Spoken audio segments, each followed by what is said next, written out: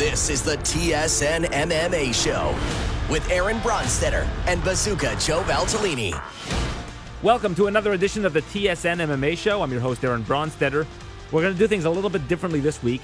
On Friday, Joe is coming in. We're going to do a preview of UFC 234. We're going to have a special guest, somebody who has previously faced Israel Adesanya, and he's going to talk a little bit about that matchup and some of the ways that Anderson Silva might find success against Israel Adesanya. Now, it seems like a foregone conclusion in a lot of people's minds that Israel Adesanya is going to defeat Anderson Silva pretty easily. Now, I'm not of that opinion, and I'll get a little bit more into that on Friday when I speak to Joe in studio.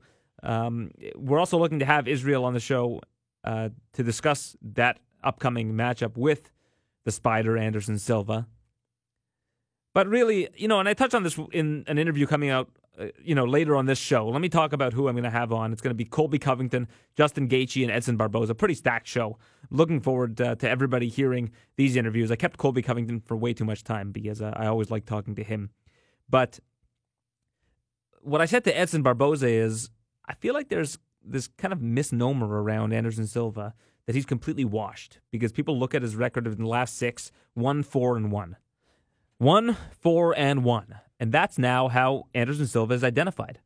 Anderson Silva is a guy who hasn't had a finish in, I think it's something like 5 years, whenever the Stephan Bonner fight was. It might even be longer than that. But when people look at the 1-4-1, that's all they see. They don't see the circumstances that surround that. Now let's start from the very first of these 6 fights, and that's the first loss to Chris Weidman. That is a bad loss because he got caught, he got dropped, he got finished. It was the first time we've seen him get knocked out or really beaten in the octagon, not just knocked out, but beaten altogether in the UFC. So you look back at that fight, and that was kind of the first sign that Anderson's timing was starting to go a little bit. Either that or Weidman had prepared for the head movement and knew how to catch him in that particular exchange. So that's a loss. That's a legit loss. He was the champion at the time. He was fighting the young up-and-comer on the block back then, Chris Weidman, a hungry fighter that had no losses, undefeated fighter, and that wasn't his day. That was Chris Weidman's day.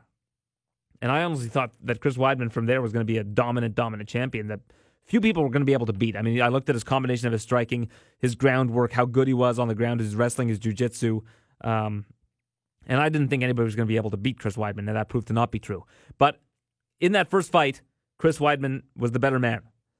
The rematch, Chris Weidman had won the first round. Second round, Anderson Silva throws a leg kick, and his leg basically snaps in half. One of the most gruesome injuries you'll ever see in the UFC. His leg looked like it was basically a piece of spaghetti. So that is a loss, sure. It was a checked kick.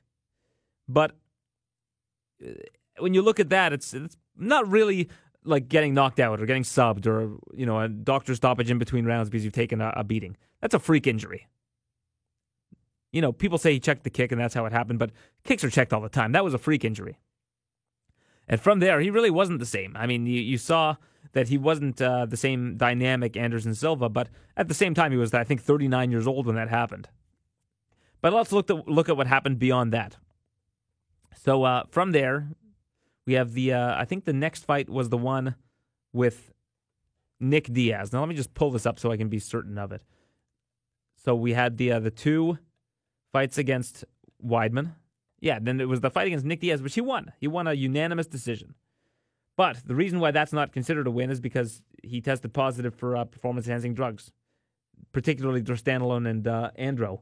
Those are 2 bad banned substances, and this was pre-USADA.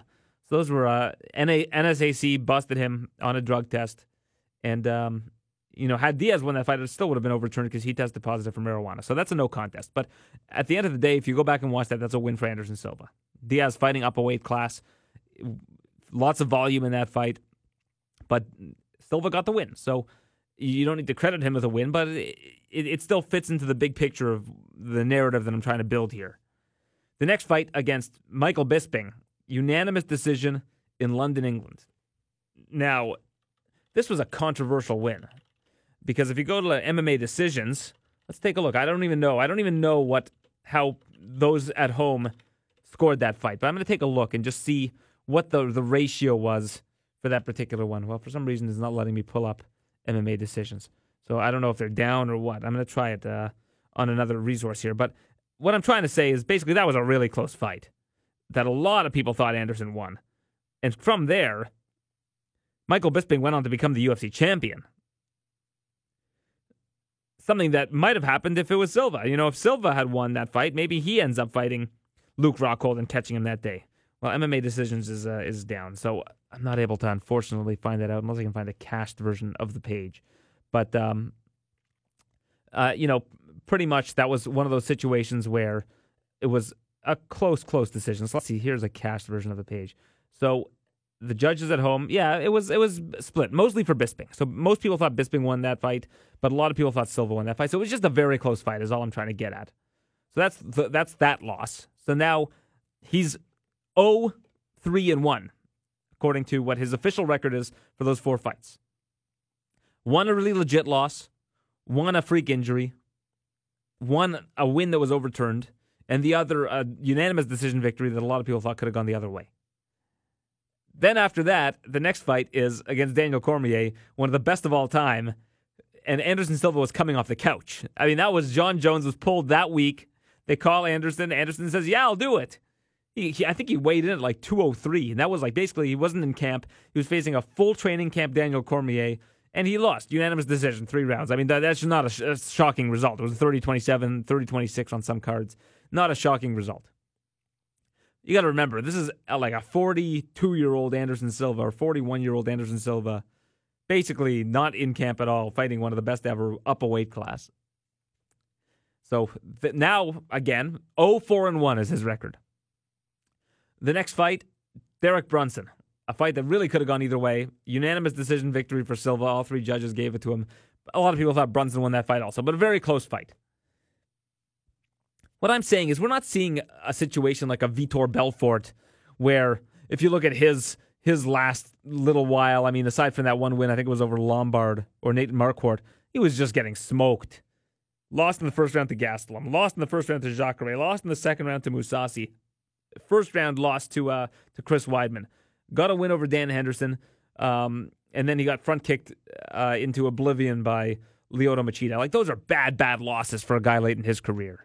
A guy that was on the up, a guy that was jockeying for position, and ended up getting a title shot against Weidman. Now, was that the USADA Vitor Belfort? No. But at the same time, he was a killer at that time, and he got the title shot. And then he started to lose in devastating fashion. Now, Silva hasn't lost really in devastating fashion. He had that one loss to Weidman. Again, he was the champion at the time, an unbeaten champion, 10 consecutive title defenses. All I'm trying to get at here is, if you look at the betting line on this fight, I think Adesanya is like a 7-1 favorite. It's the most he's been favored against anybody. But Anderson Silva is the best opponent he's faced to date. It's not a walk in the park. That's all I'm saying. Am I saying Silva's going to win the fight? No, I'm not saying that by any means. I'm just saying it's a closer fight than many are indicating. So I think that that's going to be an interesting one. And the reason why I say it's going to be interesting is not because it's going to be a barn burner. I think it could end up being a boring 3-round fight where not a whole lot happens. Where, they're kind of low output, trying to feel each other out for 3 rounds, and we don't see a whole lot. And if that's the case, then it's a decision. It's a coin flip decision. Now, if it ends up being like a kickboxing match, that's when things get interesting. Because I think Silva will be the bigger guy than Adesanya. Now, Adesanya, when he was kickboxing, was used to fighting in the 177-pound range. Silva has fought at light heavyweight a couple times, and aside from his loss to Cormier, won all those fights in the UFC. Against guys like Stephan Bonner, a former champion like Forrest Griffin. So I think he's going to be a pretty decent amount bigger than Adesanya, who usually walks into the cage at around 190 pounds, if that. Sometimes he weighs in at like 183 kind of thing. Silva, I think, when he walks into the cage on Fight Night, will be closer to 205. Now, I think Adesanya's got a speed advantage. I think Adesanya's got a timing advantage. I think Adesanya is the younger, fresher fighter, undefeated. But I just think that writing off Anderson Silva in this spot is foolish. That's all. That's all I'm saying. Again, I don't know who's going to win the fight. I don't really have a solid prediction of who's going to win and how. I think it could win. Adesanya could win inside the distance. He could win by decision. Silva could win inside the distance. Could win by decision. There's really no outcomes that are outside the realm of possibility, in my opinion. Whereas a lot of people think that this is going to be a walk in the park, a brisk jog towards a title shot for Israel Adesanya. I'm just saying that might not be the case. So as I mentioned, there are 3 guests on this show. Colby Covington, Justin Gaethje, Edson Barboza. Gaethje and Barboza are in Philadelphia today. Tickets are on sale for their upcoming ESPN event. Covington is in Rhode Island and doing some training. But I really took a lot of Colby Covington's time because I'm very interested in where he's at right now, what his mindset is. I mean, basically, I don't like to lobby on a fighter's behalf, but I think that the general consensus is he's been given a raw deal. He was the interim champion. He won that in June. And they wanted him to turn it around shortly thereafter. Was it September between Woodley? I think it was September between Woodley and Till. So basically on 3 months' notice, they wanted him to turn around, fight for the championship. And he had an injury that UFC doctors said they couldn't approve him to participate in that fight. They couldn't clear him. So where do you go from there? Well, to me, I think it's fairly obvious that if you're going to rob the guy of a title shot and you're going to give it to Darren Till, that he absolutely has to be next in line.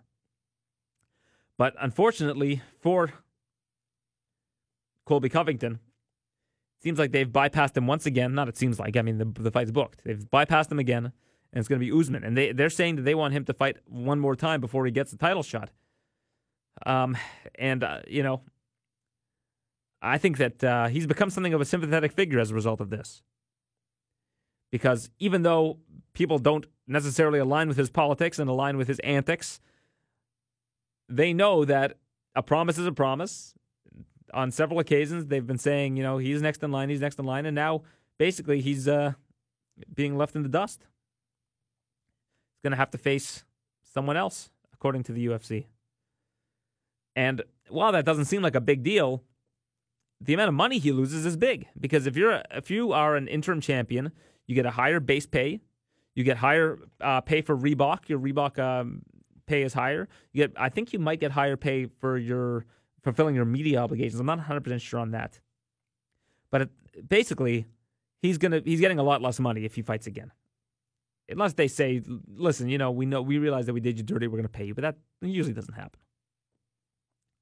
So to discuss this and much more, I'm now joined on the TSN MMA show by Colby Covington. Ladies and gentlemen, it's time to introduce this week's guest. Always pleased to be joined by Colby Covington. So you're in enemy territory right now. Rhode Island, a Democratic state, has been Democratic for a very long time. They've only four times voted in a Republican. So how are you enjoying your time out there?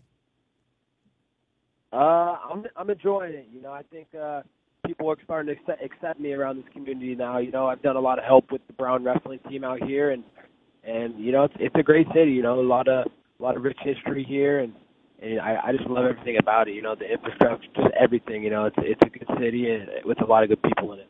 Is the weather bad compared to Florida? I guess it would be pretty cold out there. Oh yeah, of course. It's a little cold, but it's nice to see the seasons. In South Florida, I'm always with all my honeys on the beaches, so I forget that there's seasons in the world. But coming here for the winter, feeling, seeing the cold is a nice little change for me and just what I needed. Yeah, there's beaches out there, but they're probably not that active right now. No, I don't think there's probably one person on them. So you're out at Brown University, just helping a lot of the students out in terms of the wrestling program, getting them prepared for some qualifiers. Yeah, helping them get ready for the NCAA tournament. They got the big NCAA Division I Wrestling Championships, which will happen next month in Pittsburgh. And, just helping them fine-tune and get ready for that tournament, but also using it for myself to kind of get away, to clear my mind, and be around good people. I think it's important that you surround yourself with good people in life, and that's how you build yourself up and become successful. And that's what a lot of these kids are. These are Ivy League kids. These are the kids that are the cream of the crop as far as brains and wits and smarts go. You can't get into Brown University unless you got like a 3.8 or 4.0 GPA. So, it's good to be around these kids who are talented athletes, but they're also talented and smart as far as the way they think and the way they go about their life. Yeah, absolutely. So when you're wrestling against these kids that are so focused on wrestling, I mean, all they do is wrestling. Is it difficult? I mean, because you're training everything now as a mixed martial artist. Are you able to kind of click into wrestling mode and get right back to where you were as a student? Yeah, absolutely. I've been wrestling since I was 5 years old, so those will always be my roots and something that I really love. So you never forget how to wrestle. It's like you. If you just stopped interviewing people for a year, you think you would just forget how to interview people the next year? I wouldn't forget, but I might be rusty. Yeah, you might be a little rusty, but I think you'd get the hang of it pretty quick. Yeah, you're probably right about that. It's like riding a bike. Yeah. So out in Rhode Island, you're training there, and you're doing consistent training around the clock, but you might be off for about a year. I mean, you last fought in June. It doesn't look like there's any end in sight for this whole welterweight title picture in terms of what happens with Usman and Tyron Woodley and what's next. It seems the people want you to fight next, and based on what an interim championship means, it probably should have been you next. Now Woodley's got a second challenger not named Covington. Is it frustrating for you to see all this stuff happening around you? I'm trying not to get emotional about it. I'll let Uncle Fester Dana get emotional and make emotional business decisions. But for me, I'm just moving on with my life.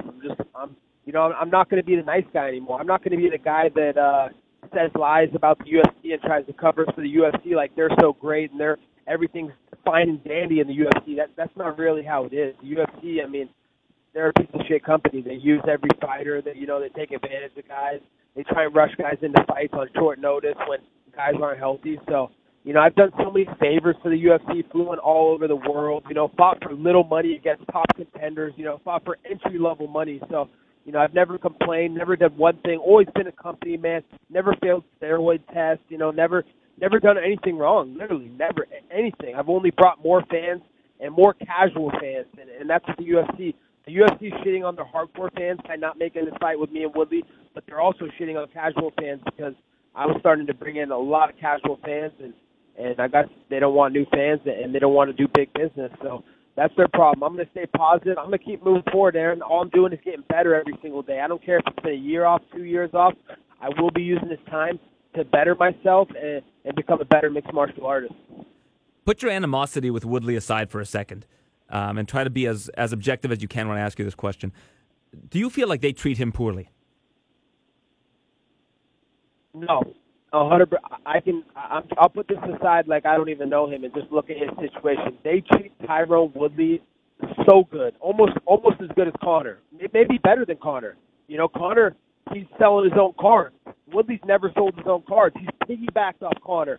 He made pay-per-view points off Conor. He made pay-per-view points off Jon Jones. Now he's going to make pay-per-view points again off Jon Jones. So, they treat Tyron Woodley so good, man. They pay him such good money, man, millions and millions of dollars, and he gets to use them. I mean, he fights once a year, and he makes all these big paychecks, and then you don't hear from him. He's out gossiping about the Kardashians, talking about what Justin Bieber's doing for the day. I mean, the guy's a joke, and he complains race-baiting. Oh, the UFC is so racist towards me. Oh, they don't like me because I'm black, but all they do is bend over and do favors for Tyron Woodley. Well, it did seem like they rushed him into the fight with Till. Like he didn't really want to do it. It seems like this particular fight, he wanted to fight you. He ends up fighting Usman, a guy who I don't think he really is that excited about fighting. I know that Usman is a very good fighter, but it seems like he always wants to call his own shots, and they seem to be pushing him in certain directions at all times. Let's make sure the narrative's right, Aaron, because he definitely wanted to fight. He didn't want to fight Till at that time, but he wanted to fight at that time because he hadn't fought in 15 months. And that's why they made the interim belt that I won, because he hadn't fought in over a year. So he called his shot to the UFC, said, hey, I want to fight in September. I want Colby to make a quick turnaround. So he was using that strategically. He was trying to get me on a short camp, and he knew I was sick and I had to get surgery, and it was a serious surgery. So he's like, oh, let's try and push Colby in a corner, but I'm not the guy when UFC comes to me, they say jump, I don't say how high. So I said, no, I need an extra month or two with the surgery. Their doctors are telling you, hey, Colby can't breathe right now. He has to get this nose surgery. So UFC's doctor said, hey, he's not clear to fight. So Woodley got what he wanted. He hadn't fought in 15 months. He got a fight, but it wasn't the fight he wanted, so he got Till. And then now, yeah, he was finally on board with fighting me, which he's never been on board with fighting me because he knows what's going to happen when we fight. It's going to be the same thing that happened in the gym. I'm going to leave him in a pool of blood, and he's going to quit. He's literally going to quit in the octagon because he's got no cardio, and he's a quitter, and he's a little bitch. So, yeah, he didn't want to fight me. He wanted to fight me finally this time, but once the UFC said, hey, you're going to be the co-main event, you can piggyback off a star like John Jones again, he was like, okay, I'll do whatever you want, Mr. Dana White. I'll even shine your ribs. With, in your most recent interview, one that you did earlier this week with MMA Junkie Radio, you said something interesting, which was that you were considering legal action. Now, if you look at what an interim title means, basically it's essentially a promise ring. It means that you're next in line. As soon as the champion is ready to come back, you're the next person that is supposed to be fighting. Now, in boxing, this is governed by sanctioning bodies. You know, like the WBA will honor an interim champion, and that's the person that they have to fight next based on that governing and sanctioning body. Now, the UFC is a little bit different because they're more, they're a promotion and they kind of call their own shots. But was there ever the, I guess, idea of you going to the Texas Commission when they sanctioned Till versus Woodley and saying, I'm the interim champion, you guys can't do this? I don't know what the legalities of that is, but was that ever a consideration? Yeah, it was a consideration, but we wanted to go about it the right way. And originally, the UFC told my agent Dan Lambert, they said, "Hey Dan, Colby's 100% fighting next, 110%. We understand. We heard from our UFC doctors that he can't breathe and he has health issues and he's not ready to fight yet, but he's ready to fight a month and a half later in Madison Square Garden." So, I didn't think about taking that action because they promised me, they made me a guarantee that I was going to fight Woodley next no matter what, whether it be in Madison Square Garden, whether it be in Vegas at the end of the year, or whether it be in California in January, which all those fights I was promised against Woodley, and he couldn't fight supposedly because his pinky's hurt and he couldn't take enough Advil. So, at the time, that would have been great to do that at the time, but, I was promised something, and I believe their promises, but, as we found out, the UFC is a bunch of liars, they're a bunch of crooks, and, they got favors to do, and they're doing favors for other people. And what was the backstory with UFC 233? It's been postponed. They're saying they're going to rebook it. But the rumor was that you were, asked to fight Kamaru Usman, for another interim title. Was that kind of out of the question because of what happened the first time with the interim title? That basically it wouldn't be worth the belt. The belt is not worth what it's supposed to be, given that Darren Till got a shot when you were already the interim champion?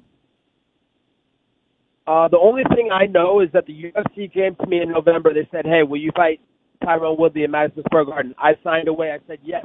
I was ready to fight up until 2 weeks when they said, hey, we're putting Daniel Cormier in there. I was even going to fight Nick Diaz when Woodley pulled out of the negotiations.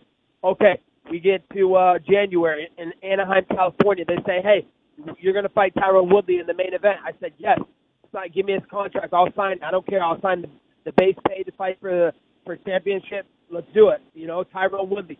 Up until about 4 or 5 weeks from the show, he pulled out again and said, oh, my pinky still hurt. I need a little bit more time to heal.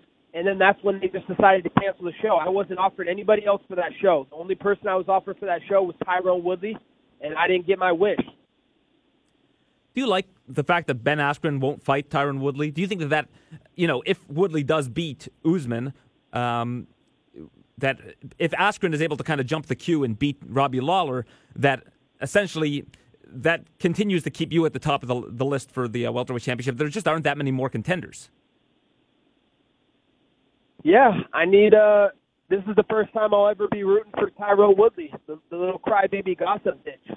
This is the first time I'll ever root for him. He better win this fight. He better not fuck this up. This is such a big fight. There's so many ways this goes. Red, blue, political stances. Liberal, Republican. So, there's he's a fake gangster. He's not even from Ferguson. He claims to be this gangster thug from Ferguson. He's a little bitch. He's from St. Louis. He's not even from Ferguson. So, this has so many different angles and storylines. Being former training partners, it's a huge, massive fight, and it's a premium pay-per-view main event. So I hope he doesn't fuck it up because if Scaru Usman wins, then a lot more contenders can come into play, and then I don't know. Then I don't know where I'm going to be sitting. Then they could pass me up for number 20 in the rankings because it's a fresh face. So, this is the first time I'll ever be rooting for Tyron Woodley.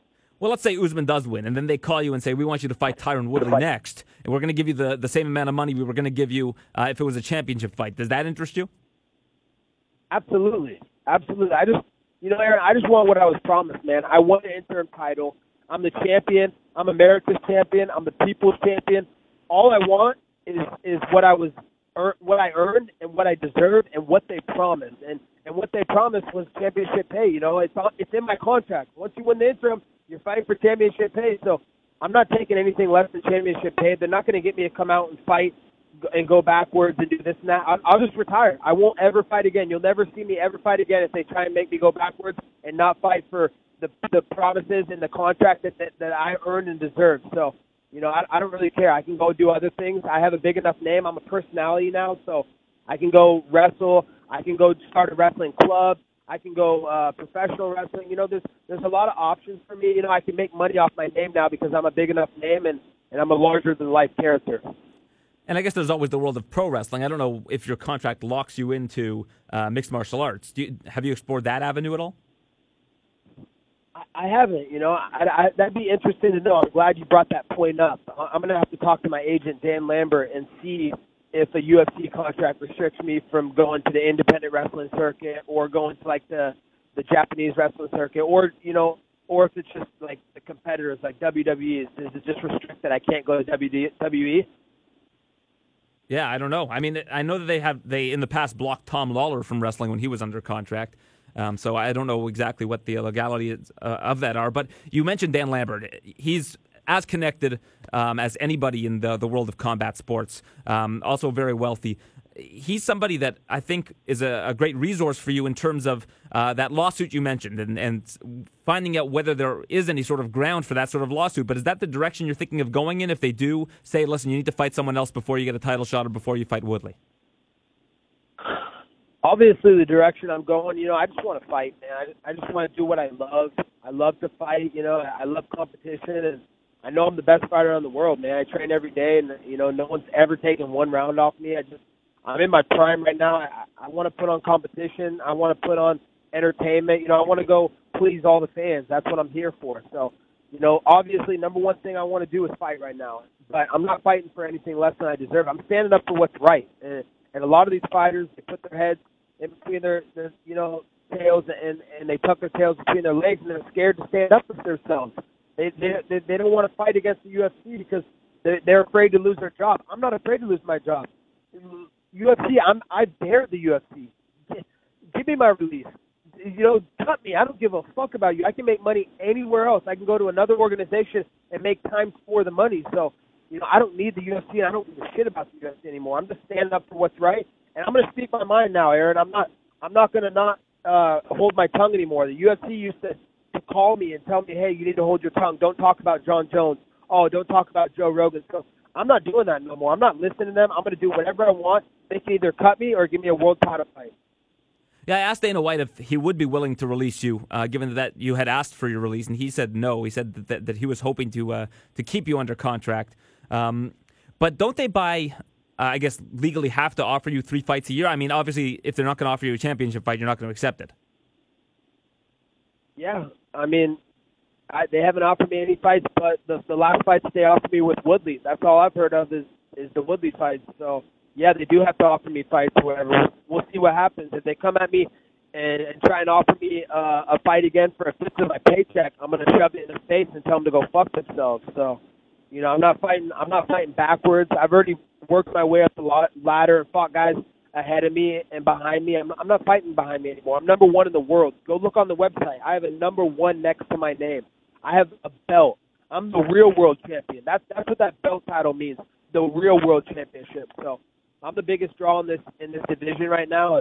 I'm not fighting for anything less than I deserve, Aaron. I don't care what they say. I'll stand up for what's right, and if that means never fighting again, then that means never fighting again. I've already built a great life for myself, man. I came from the projects. I came from, trailer parks, a shitty life, growing up with one parent, just my mom, like having to work 4 jobs. Like, dude, I don't need anything anymore. I've already made enough money where I'm healthy and I have enough. I have investments and I have enough going on in my life that I don't need to fight ever again. So, you may never see me fight again. That's a possibility right now. And another thing that is interesting to me is that with Usman and with Ben Askren, these two guys seem to have more beef with each other than they do with Woodley. So again, this is something that you've built up. You've built up an organic storyline. And one thing that the fans, I think, regardless of whatever their political interests are, I think that they care more about mixed martial arts, a lot of these fans, than they do politics. Do you feel like you've become something of a sympathetic figure in mixed martial arts, and people are sending you a message saying, hey, I don't agree with your politics, but I think that you're getting screwed here? Yeah, every message board, all the comments, all the fans, the UFC's really turned, everybody hated me. Now they're all turning to my side. It's crazy to see all the support, all the people that, they're just real people. They understand my situation. Everybody has that boss that they hate and they don't want to work for, and that boss that makes them do things that they don't want to do. So I think people can relate to my situation and they can understand what I'm going through, and they realize the severity of this instance and how bad I'm getting fucked over. This is literally all politics. This is politics up in the UFC. Them just this corruption going on. So, it's cool to see people be sympathetic for me, but I don't want sympathy. I didn't ask for sympathy. I don't want people to feel bad for me because that's not what I want. I'm not looking for sympathy. I'm not that type of fighter, man. I'm a real down to earth person who wants my cards played how I want them. I asked for this. I wanted this brought on me. So, I could have went about it other ways, but this is how I'm going about it, and I'm standing up for what's right, just like those kids from Covington High School. I did find that kind of funny, actually. When they were from Covington High School, I got a chuckle out of that. Right? Looking at UFC 235, though, if you were to put your analyst hat on and look at those two welterweight fights, Askren and Lawler and Usman versus Woodley, how do you see those playing out if you were to just look at it strictly from an analytical perspective? Analytical perspective, I see Woodley starching Usman. I think Usman is inexperienced. He hasn't really fought a good wrestler that can strike too. So, he doesn't really have a good strategy. He just goes forward and he tries to be a pressure fighter, but he doesn't have gas like that. He thinks he does, but he really doesn't. So I think he's going to get knocked out. He's been dropped in a couple fights. He got dropped by my teammate Haider Hassan. He almost got dropped and knocked out by that one kid that was a jobber, whatever his name was. Emil Mech, yeah. Something. Yeah, so, he's gonna walk into something. He's walked into things and been dropped multiple times. He's already starting to show signs of CTE, so I think Tyron Woodley's going to knock him out. And then Ben Askren, he looks like a 36-year-old virgin, man. He looks like my science teacher, man. That guy's a joke. What's wrong with that guy? But, all things aside, I think he's going to beat Robbie because, Robbie is the oldest man in the sport. He has the most significant strikes to the head in the UFC history. So, Robbie's a cool guy. I like the guy. I hope he retires soon, man, because I have a lot of love for that guy. He has a family, man. He needs to think about the longevity of his life and his brain health, and he needs to think about getting out of this sport soon. American Top Team, it took them a long time to have a champion. Like Robbie was their first champion. Now they've got a double champion with Amanda Nunes. How are people in the gym embracing that? Yeah, people in the gym, everybody's starting to come together and realize, hey, guys are winning championships out of this gym. We're feeding off each other's energy. Everybody, is coming together. It's finally some unity in the team again. Before, it was a lot of cliques, and now there's so much unity, man. Everybody's together. Everybody's feeding off each other, and, we all want to win titles. So, there's no doubt that hands down American Top Team is the best gym in the world. We produce the most amount of UFC fighters, the most amount of champions. I mean, we're doing everything, and we're just getting started, man. Dan Lambert built, such a great thing at American Top Team. I mean, just the facilities alone. I mean, it's like being in a mall every day. So you can't help but get motivated and determined every time you walk through the doors. So, there's a lot of good things that are going on at American Top Team. I'm proud to be an ATT fighter, and just, I love my teammates. Your buddy Jorge Masvidal is also fighting soon. He's fighting against Darren Till now. I watched the feature that BT Sport did with the two of them where they were sitting kind of at a table with each other. It seems like they have a really, a good mutual respect for each other. I know that Darren is something of a trash talker, but his trash talk is mostly about bigging himself up rather than tearing his opponent down. It seems like there's a really good mutual respect between the two of them because they kind of know how that fight's going to go down. Yeah, it should be an exciting fight. Two guys that like to strike and go forward. So, we'll see what happens. Maybe a new contender emerges, or maybe the Doughboy comes out. Who knows what's going to happen? But obviously there's going to be corruption going on in England. Last time Daryl was there, they gave him some favoritism on the judges' scorecards in his home country, and Bisping, that one-eyed poor boy's got the home cooking judges when he fought Anderson, when he fought Dan Henderson. So, I feel bad for Jorge having to go there and fight in the guy's home backyard. He's going to really have to beat him and beat him to a pulp to prove that he's a better fighter. So, it should be an interesting matchup as far as styles goes. And, I'm looking forward to it, man. As a fan, now I'm just a fan. I just sit back and watch fights in my division, and we'll see how they go. There was so much hype around that Till versus Thompson fight, but really nobody won that fight. Yeah, nobody won that fight. That was a boring fight. It was like the least significant strike thrown in UFC history in a fight. I mean, they were literally playing patty cake. Like, I'd rather watch two little kids play patty cake than watch them fight again. So, there's no hype around any of the fights around Daryl Doughboy because the guy can't even make weight. He's in middleweight trying to fight at welterweight. So, he needs to go up to middleweight or even light heavyweight. The guy's a joke. He doesn't make weight. That's why he's Daryl the Doughboy. It's just hard for me to think that there was home cooking in that fight just because, I mean, if you're in Liverpool, the fans are going crazy every time Till lands a strike, and they're not really responding to Thompson landing strikes, but really neither of them were landing strikes, really, for the duration of that fight. So I don't really think Darren got a home-cooked decision there. I just don't think that a whole lot happened. I mean, if you look at the fight metrics, Thompson landed more strikes, but, more strikes is what, 5 strikes compared to 4 strikes? Yeah, it's really not a lot more strikes, but he did land more. I mean, it was a boring fight. They both, just danced around and didn't really throw too much, and they respect each other. But if that's what the UFC wants, they want these guys that are going to play patty cake like Tyron Woodley in their championship fights, and that's what they're going to get. Tyron Woodley fought Damian Maia through the least amount of strikes thrown in a title fight. Every time I fight, man, I go out there and I'm trying to put 500 strikes on a guy's face. I'm walking forward. I'm putting on an entertaining show. I always go forward and track guys down. And that's what I do, man. I bring the show. I bring the entertainment. So the UFC is missing out on making a lot of money right now and building up a superstar. When you saw what Maia did this past weekend, you've got to like that. You've got to like seeing that he can still do that to people because it won't allow people to diminish your accomplishment.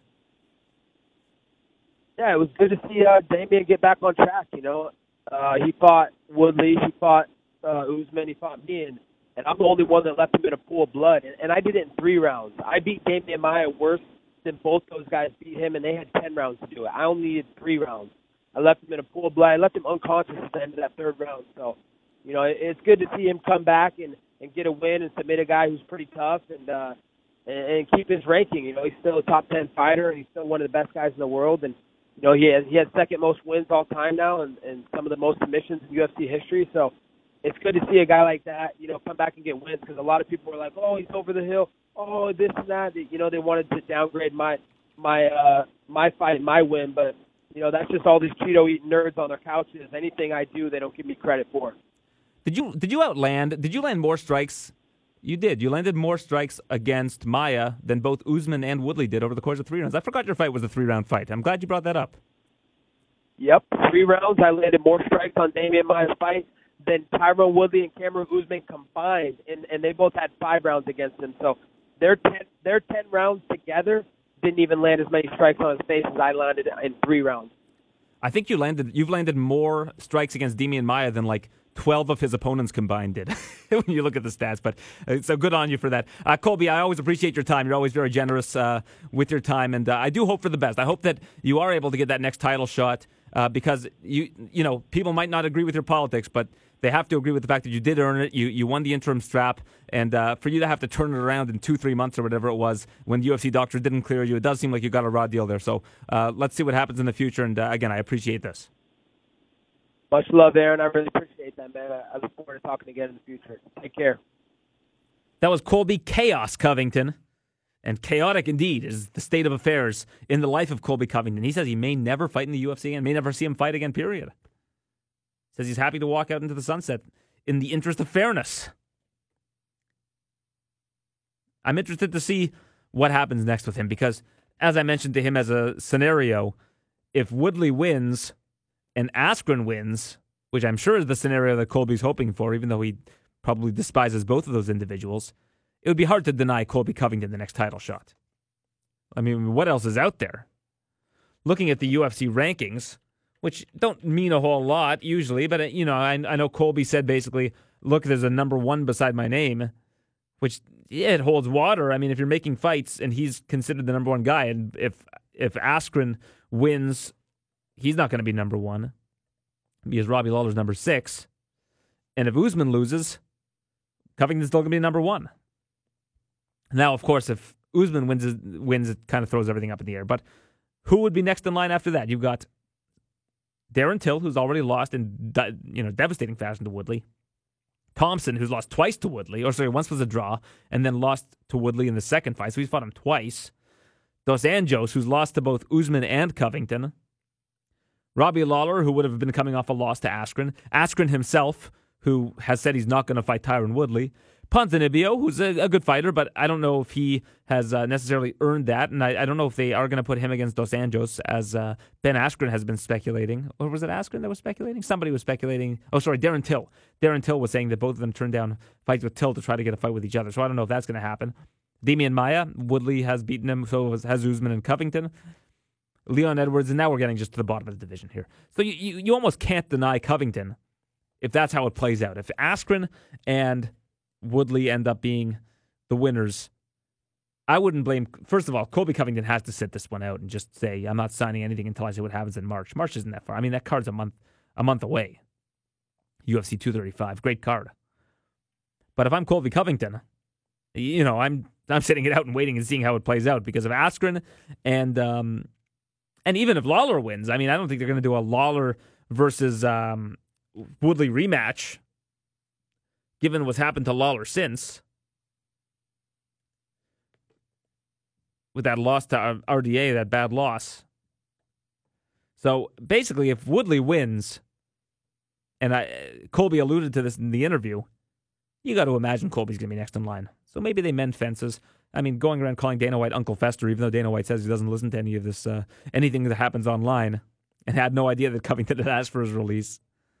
But I'm pretty sure that he might be being a little bit facetious. I'm sure somebody has tipped him off to some of these things. But that probably doesn't help his cause. But he's saying he wants to be honest about everything. I don't know. The one thing that is certain that he has said, and that Woodley agrees with, is that we've got enough of a storyline behind these two that this will end up being a big fight. And I posted on Twitter last week, after that press conference, that when Woodley's in these press conference situations, he always says, how are you going to beat me? How are you going to beat me? And it's always true. Like that's the best trash talk you can have. How are you going to beat Tyron Woodley? How is Usman going to beat Tyron Woodley? Because I see a path for Usman, but it's not, it's not a very easy path. In my opinion, and I'm not Mr. X's and O's, but I'll give you my opinion. The best path for victory for Usman is to not get hit and to put volume on Tyron Woodley. The problem is, we've seen that Usman does get hit. He gets hit in almost all of his fights. And if you get hit by one of those bombs from Tyron Woodley, you're in trouble. Now, I don't think either guy's going to try to wrestle. I don't think that would be in either of their best interests, unless one of them kind of finds a spot where it's advantageous for them to go for some sort of takedown, maybe off of a strike or something. But to me, Usman, his best asset is his volume in terms of his striking. And if he can put volume on Woodley, if he can hit and not get hit, I think that's his best path. I don't think he's really got a good path to finish Woodley, and in a 5-round fight, that's problematic. So that's how I think that's how I think Usman can win that fight. But I don't think that it's the best path to victory. I think that Woodley's got a much easier path to victory with that, the dynamite he has in his hands. So that's the state of the welterweight division. In terms of the lightweight division, it's pretty much in flux right now. Khabib has come out and said, I'm not fighting until November. He's basically sitting out with his comrades. He's being loyal to his friends. And out of solidarity, he's honoring a 1-year suspension, even though he's been given a 9-month suspension that could have been shortened to 6 months. He recently came out, and MMA Junkie reported that he's not going to be doing the PSA for Nevada as asked, the anti-bullying PSA that would have shortened his suspension to 6 months. He's going to do the 9 months plus an additional 3 months. You've also got to factor Ramadan into that. He doesn't like to train during Ramadan. So he's targeting a November return at MSG because he doesn't want to fight in Vegas again, and usually the UFC holds a card in Vegas in October. Usually it's March, July, October, and then that end-of-year card, but that end-of-year card is gone, so it'll probably be beginning of December now. We'll see another card in Vegas. So he wants to do November at MSG. So with that in mind, he'll have not fought for over a year, and what happens when you don't fight for over a year? Interim titles are created. I do believe that there will be an interim title created at lightweight. And if I had to guess, it'll be an interim title fight between Tony Ferguson and Dustin Poirier.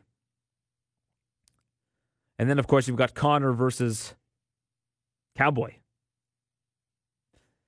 Now, if I'm the UFC, I try to get this stuff booked as fast as possible. I try to do for April, I try to do that interim fight. And then maybe International Fight Week, if you can turn it around, you do the winner of Cowboy versus Conor against the winner of that fight for the interim title. And the next shot at Khabib in November. But, of course, that's under the premonition that Conor McGregor could fight 3 times in a year. And I don't think he needs to do that. But if he does, it'll be a big year for the UFC. They'll be thrilled. Then he has a legit path to that rematch against Khabib that I think could sell more than 2 million pay-per-views like it did last time in a rematch. Possibly even 3 if they can promote it in a more, more of a tour or press conferences. Anything that's going to boost the profile of that fight. Not that it needs boosting, but you can always make something big even bigger.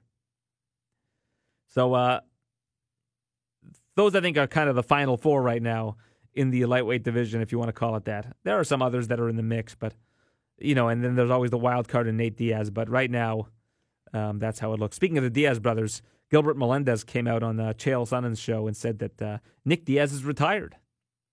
Now, if you've been following the social media endeavors, namely on Instagram of Nick Diaz, I think that was probably a pretty safe assumption. You don't see a lot of his Instagram videos of him, hitting pads. Mostly him hitting the clubs. So Nick Diaz apparently retired, even though he was reportedly going to face Jorge Masvidal this year, a fight that has since been scrapped. And Masvidal, as I spoke to Colby Covington about, is facing Darren Till. Coming up soon in London. That's a great card, too, that London card. I like that. Fans in London must be thrilled. It's been a while since they've had a card of that caliber in London. So let's move to Philadelphia, where UFC on ESPN, an 8 p.m. main card start, yes! Justin Gaethje versus Edson Barboza in what could be the fight of the year based on what we know about these two individuals. Must-see TV, Justin Gaethje. The real Mr. Saturday Night. Forget Billy Crystal. Justin Gaethje's Mr. Saturday Night. You put that guy on TV, and you know what you're going to see. Fireworks, action-packed, dynamite, back-and-forth exchanges. That's Justin Gaethje. And Edson Barboza, one of the absolutely most devastating strikers in the history of the UFC. Joe Rogan has said that he has the best kicks, I think, in UFC history, and you'd be hard-pressed to argue against that. So that is going to be... we saw Edson connect on that wheel kick. I think it was against Khabib, and Khabib walked right through it, but that was like in the 4th or 5th round. So we know that Edson always has something in the tank. This fight goes 5 rounds. It could be the best fight ever. So to preview that fight and talk about some other things, I'm now joined by Justin Gaethje, who's in Philadelphia to promote the ticket on sale for UFC on ESPN, Gaethje versus Barboza. He joins us now on the TSN MMA show. All right, I'm now joined by Justin Gaethje. He is headlining UFC Fight Night in Philadelphia. It'll be on ESPN and, of course, up here in Canada on TSN. Justin, how are you? I'm doing great, man. Thanks for having me. Yeah, my pleasure. So you're in Philadelphia right now. What have you been doing so far? Oh, they had me up bright and early. We had a meet in the lobby at 6:45, and then we were on a couple of radio stations, 97.5, was it 93.3, and we just went by the Flyers arena or practice and met with the hockey team, and then met with the lacrosse team, the Wings. That's cool. Yeah, you got to hit those morning shows. That's always fun. Yeah, get it over. So you're going to be facing Edson Barboza. Now, on paper, this to me is the most exciting fight that's been announced this year. When Edson had that win over Dan Hooker. I went on Twitter and said they have to make this fight, Edson Barboza versus Justin Gaethje. I know you wanted Al Iaquinta, but what do you think of this matchup against Edson? It should be a fun one. Yeah, it'll be great, man. I'm excited. I'm pumped, man. I mean, he's a dangerous dude, especially for one round. I mean, incredibly dangerous. I think the most dangerous in the division. But definitely got to march him backwards. Got to use my pressure. And at the end of the day, we've seen him quit more than once, and that will be my plan. Step in there. Well, I was going to say, you guys are both phenomenal strikers, but there's a big difference in terms of the range. I mean, Edson likes to attack from a little bit further away, and you like to get right in that pocket. Is that going to be your plan, is basically to smother the guy? Yeah, absolutely. Yeah, there's no secret to that. I mean, if you give that guy space, you're a fool. We've seen a lot of his recent opponents, Khabib, Kevin Lee, really overwhelm him with wrestling and grappling. You always have that in your back pocket. Is that something you're looking to implement, or do you think that standing up, you still have a very good advantage? Oh, man. My brain says to wrestle, but the warrior in me says do not do that. So who knows? I don't go in there, and I never take away my tools. I think it would be smart to take him down a couple times for sure. In every Justin Gaethje fight, we know what you're going to do. Do you ever, how much do you actually game plan for your opponents in terms of looking at their style and how it matches up, or do you just do Justin Gaethje? I mostly leave that up to my coach, Trevor Whitman. He kind of watches their fights and then really implements the game plan through through the 12-week process of we work out 3 or 4 times a week. So every time we work out, he's implementing something. He doesn't necessarily tell me about it, but again, I can only control what you can control. I got to go in there. I got to be my best self. So at the end of the day, I'm working on me. This event's on ESPN. In the first ESPN card, we got to kind of see the brilliance of Trevor Whitman on display. What have you thought about the different tweaks that you've seen with ESPN so far? Yeah, I'm loving it. They need to figure out a way to get these ESPN Plus fights in the bars, but I think that's the only thing that I think is not good. Maybe the bar owners just buy a Chromecast and just cast it right up for everybody to see. They probably can't do that legally, but that would be my advice. That's what I mean. They got to figure something out. My dad was in the city last weekend, and he could not find the fights anywhere. Yeah, that's tough. I mean, does he not have the app? Well, no. He's old school. he's got a flip phone. Well, don't get me wrong. It's easy. It is. The answer is, dude, just download the app and get yourself a subscription. But when some people enjoy going to the bar and watching the fights. That was kind of the whole thing. People love that. Yeah, it definitely gives a communal vibe. That's for sure. Yeah. So as I mentioned, this is going to be on big ESPN. You are must-see TV. I mean, that's always kind of been how they've been utilizing you in most of your fights. You were on one pay-per-view, but most of the time they put you on TV in the main event, which usually leads to these 5-round fights, at least scheduled for 5 rounds. Do you like having that kind of spotlight on you, where you're going to have a lot of eyes on you? I would guess you're going to see almost 2 million people probably watching this card. Yeah, I'm pumped. Growing up as a kid, I watched ESPN every morning. So yeah, it's definitely a dream come true to be able to, be on ESPN, be the headlining fight. I do enjoy it. I enjoy walking out last. I enjoy closing the show out. I enjoy people, kind of the anticipation that people have to go through to wait till my fight, because they know they're going to see something, crazy and off the wall. So I enjoy it a lot. Your division's in flux right now. Khabib has said he's going to sit out for a full year to basically in solidarity with his training partners. So as a result, he looks like he's not going to be fighting until November. Do you think that this division needs an interim title right now? I don't give a shit, man. I'm just fighting Edson Barboza. I'll worry about that after this fight. I'm going to get out one of these days. I'm going to get Kevin one of these days. So, but none of that happened, without going out and beating Edson. So I really got to be focused on that right now. What ended up happening in the negotiations with Al Iaquinta? He just didn't want the fights. He wants to fight somebody that's higher ranked? Yeah, I don't know, man. Well, we were supposed to fight. He backed out. I remember, in Nebraska. the UFC let him out with no repercussions, gave him a bigger fight. They rewarded him for it. So, who knows, man? You be a fighter, you go out there, you do the right things, and they still shit on you. So you just got to go out there and worry about yourself. So you're going to be fighting in Philadelphia. It's the main event. Yourself, Edson Barboza, the co-main. I don't know if it's the co-main, but the next biggest fight announced is Karolina Kowalkiewicz versus Michelle Waterson. That's a heck of a fight in the strawweight division. Yeah, I'm pumped. I don't think nobody likes to be on the cards I'm on, though, because so far, automatically one bonus is off the table, possibly two, hopefully. That is true. Yeah, I guess when you're signing onto a card and you see Justin Gaethje's at the top, you know that you're probably going to have to get a submission.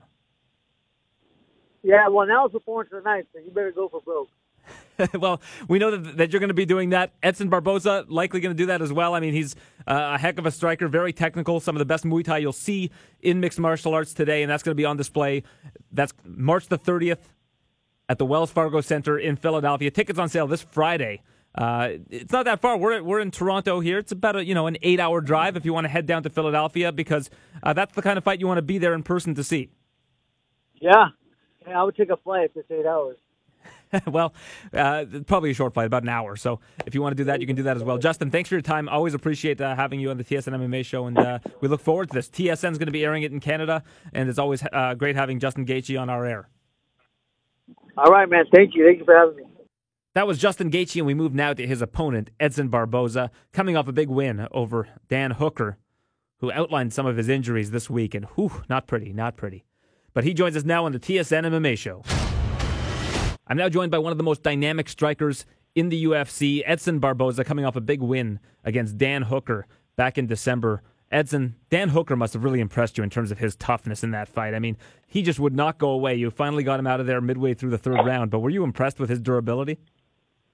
No, he's a tough guy. He's a top 15 in the lightweight division. He's definitely one of the best in the world. And that's what works very hard to beat him because, like I said, he's one of the best in the world. He don't surprise me. Yeah, he unfortunately just mentioned this week that he suffered a fracture to his orbital bone. So that's going to be a long road to recovery for him, unfortunately. You've been scheduled now in the main event, UFC on ESPN in Philadelphia against Justin Gaethje. Now, you know what you're getting into with Justin Gaethje. Is this the kind of fight that you like? You know you're going to be standing up with the guy for pretty much 3 to 5 rounds? Yeah, man, definitely. That's the fight. I love it. I'm a big fan, This fight, I want to fight. If you ask me to watch, that's the fight I want to watch, That's I was very excited for my next fight. Well, it's funny you mentioned that. After you beat Dan Hooker, I sent out a tweet saying somebody needs to book Justin Gaethje versus Edson Barboza, and the amount of likes that tweet got were astronomical. And now here we are. So you've got probably one of the most exciting fights of the year that's on paper right now. Yeah, I think so, man. And I'll be prepared for war. And I know he's going to be prepared too. And guys, be ready. It's going to be a really, really, really good fight. Big war. That's what I'm ready for. Now, a lot of your best work has been from distance. His best work is usually in the pocket. Is your goal going to be to prevent him from getting into the pocket, or are you going to be training a lot more so that you're more ready for, more of an in-tight striking match? Like I said, man, training my skills. One thing I know, I'm going to be ready. If I get closer, I'll be ready. If I go on the ground, I'm ready. Stay long distance, be ready. And that's it. I'm going to be ready. I have this fight going, I'm ready. After the losses to Kevin Lee and Khabib, were you tired of fighting mostly grappling-based fighters? Are you being more picky and choosy about who you want to fight in the future? Of course not. I never say no for a fight. I want to fight with everybody. I never, pick the guy to fight. I want to fight the strikers. I'm a fighter, man. I fight with everybody. And, I see the lightweight division, all those guys, I'm not scared to fight with nobody. But like I said, if you ask me, I prefer fight with striker, of course, because it's better for the show. But fight is fight, I never, choose the fight. You mostly trained with Mark Henry for quite some time, but you've since moved back to Florida, back to American Top Team, where you were earlier in your career. What was How did you make that decision? Yeah, I make the decision together with my wife, my wife, my son, my family. And yeah, I really have a hard time to live in New Jersey. I don't know why, because I love the people, like I said, Mark, Henry, Ricardo, all my training partners. I really love all the guys there, but to live there, it's so hard for me and my family. I was there for 2 winters. I talked to my wife, say I can't do this anymore. I can't stay here for 1 more winter, and that's a get decision to back to Florida. Well, I was going to tell you, I know why it was hard for you to live there. The weather. I mean, you're from Brazil. You have a chance to live in Florida. It's a no-brainer, right? Yes, right now it's different. I saw my wife happy, my son's happy. He's go outside every day. He's play outside every day, and yeah, life's good. And who are your main training partners and coaches at American Top Team? My coach is here, Anderson França, my kickboxing coach. He's coached me for a long time. But I have Farroupinha, he's worked my ground game, Steve Moko, my wrestling, Coach Gabriel, he's a boxing coach, and partner, I have 1,000 trained partners. If I need a tall guy, I have it. A short guy, I have it. Wrestling, I have it. I have 1,000 different guys over here. That's, definitely that's the best team in the world. Well, that's the beauty of ATT, is if you need somebody to emulate Justin Gaethje, there's got to be somebody. There's so many people that train at the gym that you can always find a good fit. Yes, definitely. A lot of guys fight like him there. And I train with Justin Poirier, fought with him. He helped me a lot. And, yeah, I'll be ready for this. How has Amanda Nunes been received at American Top Team since winning that second title by yourself and a lot of the other Brazilian fighters there? It's awesome. I remember the day when she go there with the gold belt. That's awesome. Everybody, I'm so happy. Whole team so happy. And she's an example for us, She's in the top of the world. She's the most tough woman in the world. And he's keeping motivating us, to keep going, give your best every single day. Now, while I have you, one thing that's interesting to me is this weekend, Anderson Silva is facing Israel Adesanya. Given how prolific you are in the striking realm of this sport, do you think that Anderson Silva has a good path to victory against Israel Adesanya? Yes, man. Talking about Anderson Silva, he one of the greats ever in the sport, and that's going to be a very interesting fight because the other guy is really good too. But, man, you never know about Anderson. If he motivates, if he happy, I think he's be ready for this fight, I think everybody say he's underdog, but for me, in my opinion, he's one of the best in the world ever, I'm very excited, man. Definitely want to watch this fight. I'm very excited. Will you go as far as predicting that he's going to win that fight? I think so. I hope so, I really hope so. I want to watch and scream a little bit for him, for sure. I think people forget about how good he is. People say, oh, he's 1-4-1 in his last 6, but they don't look at the circumstances behind that. Now, the one at the end is a win over Nick Diaz that was overturned. One of the losses is Daniel Cormier getting off of his couch 5 days beforehand, fighting one of the best of all time. One of those losses is Chris Weidman when he injured his leg. Who knows how that fight would have played out? And the other one was against Bisping, where a lot of people thought he won that fight. So do you think people are forgetting how good this guy is?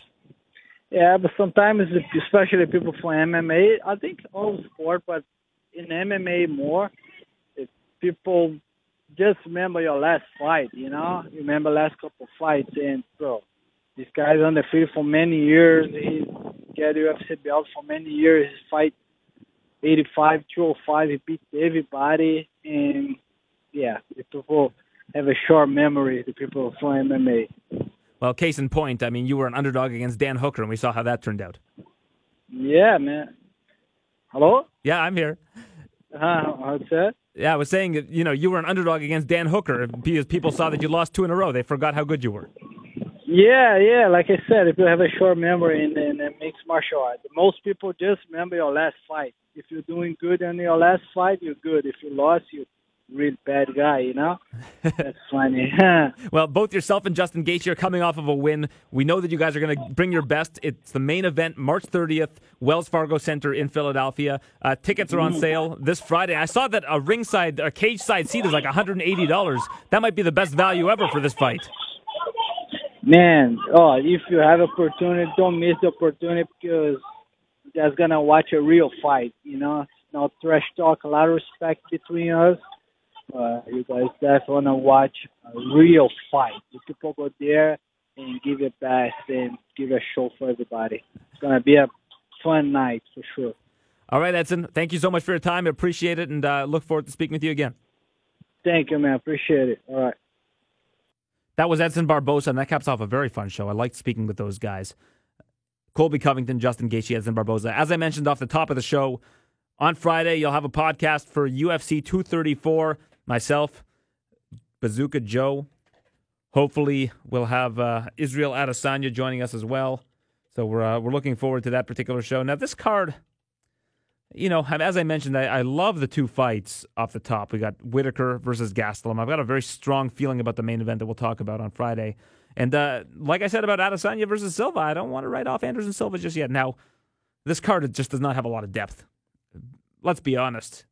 Looking at it from top to bottom, there are not a whole lot of big names. If you're turning on ESPN and the main event is Devontae Smith versus Dong Young Ma, a.k.a. Dong Young Kim, a.k.a. Maestro Dong Young Kim, whatever you'd like to call him, and you see Shane Young versus Austin Arnett, Kai Kara France versus Raulian Paiva, Teruto Ishihara versus Kyung Ho Kong. If you followed the sport for a while and you're coming back to it now that it's on ESPN or for whatever reason, or you see it's a prelims for a pay-per-view, I have a feeling you're not going to know who a lot of these guys are, and that's problematic.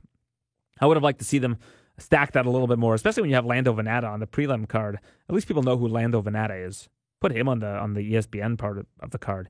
I don't think it's a great look that the second thing that they have ever on ESPN, which was supposed to be the first thing, because if you look at the prelims for the ESPN Plus card, I think that they decided relatively close to the event that they were going to put those prelims on ESPN, because they haven't done that before, and I don't think they're going to do that after for the ESPN Plus exclusive cards.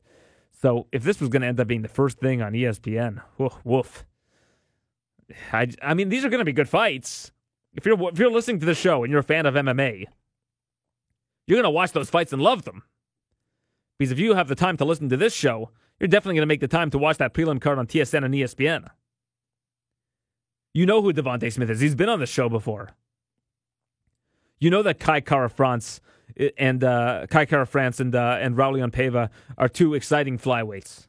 At least I don't know if you've seen any of Raulian Paiva's fights. You should go and check out him on the Dana White Contender Series Brazil. He's an exciting fighter. That's going to be a good one. And if you're like me, you're a big fan of Kyung Ho Kong. Kyung Ho Kong is one of my favorite fighters to watch in the UFC. So of course you're looking forward to it. I'm just saying optically, they could have made it bigger. But you know what? I'm one of these guys that does get somewhat annoyed when people are like, oh, this just isn't a good card. It's like, you're going to watch it. Like that card in Wichita in a couple weeks. You got, or even the one in the Czech Republic, you got Blachowicz versus Santos. You still have like Peter Yan versus John Dodson on that card. Even though there aren't a ton, there's not a ton of other great fights on that card. I think Blachowicz versus Thiago Santos is a very good fight. Magomed Ankalaev was supposed to be on the card. I think he still is going to be on the card. But, you're still going to see good fights. Apparently, Rustam Khabilov versus Carlos Diego Ferreira's on that card. If that's the case, that's a really good fight. But I'm just saying, if you love the UFC and you're listening to this show, you probably love the UFC. You probably love MMA. You're going to be excited for that card regardless of when and where it is and who's on it. It's just you love this sport. Even if there are people you haven't heard of that are fighting, you still want to get acquainted with them. We'll look at Johnny Walker, for example. When Johnny Walker was facing Khalil Roundtree in his UFC debut, there aren't a whole lot of people that knew much about Johnny Walker, but now he's become close to our hearts. We love Johnny Walker. He's a lot of fun. Without fights like Johnny Walker versus Khalil Roundtree, or without these guys like Raulian Paiva making his debut on that card, we never learn about these new fighters. sometimes you have to watch these matchups with people you haven't heard of so that you become acquainted with them. And down the line, you can be like, I was in on the ground floor for Raulian Paiva now that he's the number one contender for the non-existent flyweight division. Probably a bad example. But you know what I'm saying. If you're listening to this show and you listen to other UFC podcasts, even if you think it's a weak card, you're going to watch it. And sometimes weak cards don't deliver, and a lot of the times they do. A lot of the times you're watching a card and you're like, wow, I'm glad I watched that because we had some of the craziest finishes we've ever seen. So that's all I'm saying. Is if you love the sport, you're going to watch it. It's like an NFL Sunday. If there's a bad Monday Night Football matchup and you love the NFL, and it's whatever, Titans versus Jags late in the season. The Titans were kind of in contention, but whatever. You're still going to watch it. It's Monday Night Football. Just like you'll watch the UFC when it's on. Even if you don't watch it live, you can watch it on ESPN Plus, Fight Pass, wherever you might consume it. You don't need to watch it live, but it's fun. It's a good way to spend a Saturday. If you love MMA, you'll find the time to watch it. That's all I'm saying. So even though this prelim card for UFC 234 might not look that great on paper, who knows? Maybe it ends up being fireworks. All four of those fights end with like crazy finishes. Who knows? That's why we love the sport. That's what makes the sport so incredible. We just never know what's going to happen. You know, before we wrap this up, why don't we take a look at that UFC Fortaleza card? I was going to talk to Joe a little bit about that, but let's go over that briefly because Marlon Moraes really deserves a lot of credit for his last 3 wins all in the first round. He has earned that title shot. You know, I put out a poll saying, who would you like to see TJ Dillashaw fight next? And it was 75% Marlon Moraes over 25% Henry Cejudo. And I also came up with a graceful way for the flyweight finale, we'll call it. You take Henry Cejudo, you have him face Joe Benavidez, who has beaten him previously. Make them lock horns for the final UFC flyweight title matchup with the winner getting a shot at the winner of Marlon Moraes versus TJ Dillashaw. It's perfect. Find me a hole in that argument. Cody Garbrandt's lost 2 in a row, both to Dillashaw, mind you, but regardless of that, I don't know if he's in contention. Dominic Cruz is out for the year. Pedro Munoz with a win over Cody Garbrandt gets him into the mix, but you wouldn't say that he's probably should be ahead of Henry Cejudo at this point. So why not come out, end this division with grace? Come out and say, listen, this is the finale. This is going to be the last ever flyweight fight. We're having Joe B versus Henry C. And this is going to be it. But the winners, there are stakes here. Because you're going to get a belt. You'll be the last ever flyweight champion, at least until we reinstate the division in 3 years when another phenom comes onto the scene and that they want to sign. But until then, you're going to get a bantamweight title shot, and you could be the next bantamweight champion. You could be a double champion, so to speak. Hold the title in 2 different divisions. That's what I would do. But I digress. I think that Marlon Moraes is locked in as the next fight for TJ Dillashaw, even though we saw how Cejudo beat Dillashaw. Let's let it marinate a little bit. Let's see how things play out a little bit. I mean, these bantamweight contenders have waited so long for a title shot. As I have mentioned time and time again, there have only been 4 people to contest for the bantamweight title, I think, over the last 3 years. It's ridiculous already. We need new contenders, and Marlon Moraes is that new contender. 3 wins in a row, all in the first round. A bad matchup for TJ Dillashaw. Let's make it happen. Jose Aldo, 3-round Aldo, undefeated in the Zuffa umbrella. Gotta love 3-round Aldo. 44 seconds into the second round, puts away Moicano. Moicano's title hopes and aspirations at featherweight are dashed. And somewhere, someplace, Frankie Edgar and Alexander Volkanovski are popping the cork on their champagne, knowing that they could very well be next in line, and it will not be Moicano. Jose Aldo might never be a champion again, but man, those last 2 fights against Stevens and Moicano have been electric. It's the Jose Aldo of old, the WEC Jose Aldo making things happen. And as I mentioned too, Colby Covington, Demian Maia, looking like the Demian Maia of old. First round submission finish. And Colby said, look what I did to Demian Maia in 3 rounds. He landed more strikes against Maia in 3 rounds than both Usman and Woodley landed in 5 rounds. So those wins for all 3 of those guys over Demian Maia all look a lot better, knowing that Demian Maia still can be the Demian Maia of old. Demian Maia by submission, and another guy that you can always count on for a good submission, Charles Oliveira.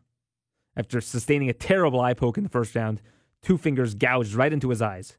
he bounces back to defeat David Tamir, handing him his first loss under the Zuffa umbrella. Anaconda choke, second round. And like I said, if you had the prop on Charles Oliveira by a submission, you were gifted a submission win by Jaron Vallel because he really should have finished him by strikes. David Tamir had his back turned to Oliveira, who was pelting him with strikes.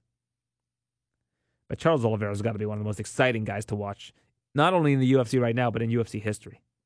All of his fights are awesome. Except for that, the one that wasn't awesome was the one against Max Holloway because he injured his rib in like the first round. That was probably the fight I was most looking forward to all year that year. It was in Saskatoon, I believe. It was Charles Oliveira versus Max Holloway in the main event before Max Holloway was the champion. I was dying to see how that fight would play out, and Charles Oliveira suffers a freak injury and ends that fight. God, that sucked. The aforementioned Johnny Walker, 15-second win over Justin Ledet. Spinning back fist and punches. Johnny Walker marching his way onto the scene at light heavyweight. Great to see some young blood at light heavyweight. My, oh my. Livia Hanata Souza versus the heavily overweight by 7 pounds on the scale, Sarah Frota. But I watched some videos of Sarah Frota as the lead singer of a punk band, so she's kind of... I've become a little bit endeared with her. I like that she has a punk music background. That's always cool. Apparently Livia Renata Souza also likes to sing, if I'm not mistaken. But Souza gets a split decision win, a pretty close fight. I think Frota is going to be around for a while, though. She looks good. I think it was a bit of a step up in competition that she wasn't able to face up to, but good win for Souza. Marcus Perez, former LFA champion, defeats Anthony Hernandez with the first of 2 Anaconda choke victories on the card. Pretty impressive. I don't know when the last time that happened was. Not quite as special as 2 Sulayev stretch finishes in the same card like we saw last year in September, but cool nonetheless. Maura Romero Borella uses her grappling to defeat the newcomer Tyler Santos, who didn't really get a chance to show off the really high-level Muay Thai she has en route to her loss in her Zuffa debut, UFC debut. Thiago Alves, a little hometown cooking, gets the decision win over Max Griffin. I thought it was pretty clear that Griffin won the first and third round. 2 of those judges didn't agree with me, and he gets a win in his hometown of Fortaleza, Brazil.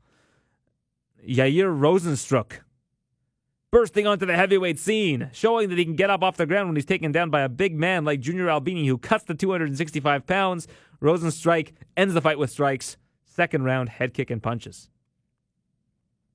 I like Rozenstruik. I want to see him, put him against strikers. I mean, this is a guy who beat Benjamin Adegbuyi. And when Joe's here on Friday, we'll talk about how serious of an accomplishment that is. But he beat Benny Adegbuyi in kickboxing.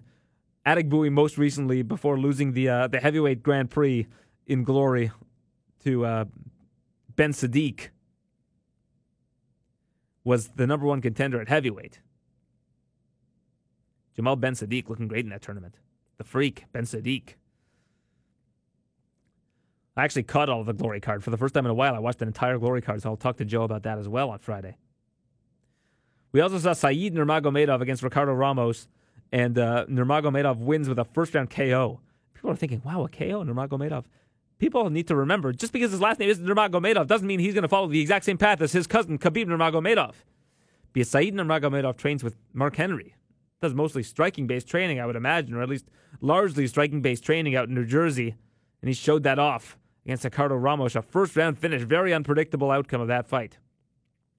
And then in another possibly hometown cooking decision, Rogerio Bontorin defeats Magomed Bibulatov by split decision. And I thought Bibulatov had done enough to win that fight, or the decision there. But we're in Brazil. So you see Bontorin and Thiago Alves both get some hometown cooking. But that was a fun card. That was a strong card. And the second fight card on ESPN Plus, the first one that was exclusive to ESPN Plus across the board, aired on TSN 5. And if you are a subscriber to Bell 5, make sure you open up that Bell 5 app, because if you missed the most recent UFC card, at least the ones that we have the rights to, which is every one of them, save for main event or main cards on pay-per-views and 8 international Fight Pass cards that will be exclusive to Fight Pass in Canada. You can go to the on-demand section, TSN On Demand, of your Bell 5 app and catch the most recent UFC cards. Very, very cool. So that'll be it for this week.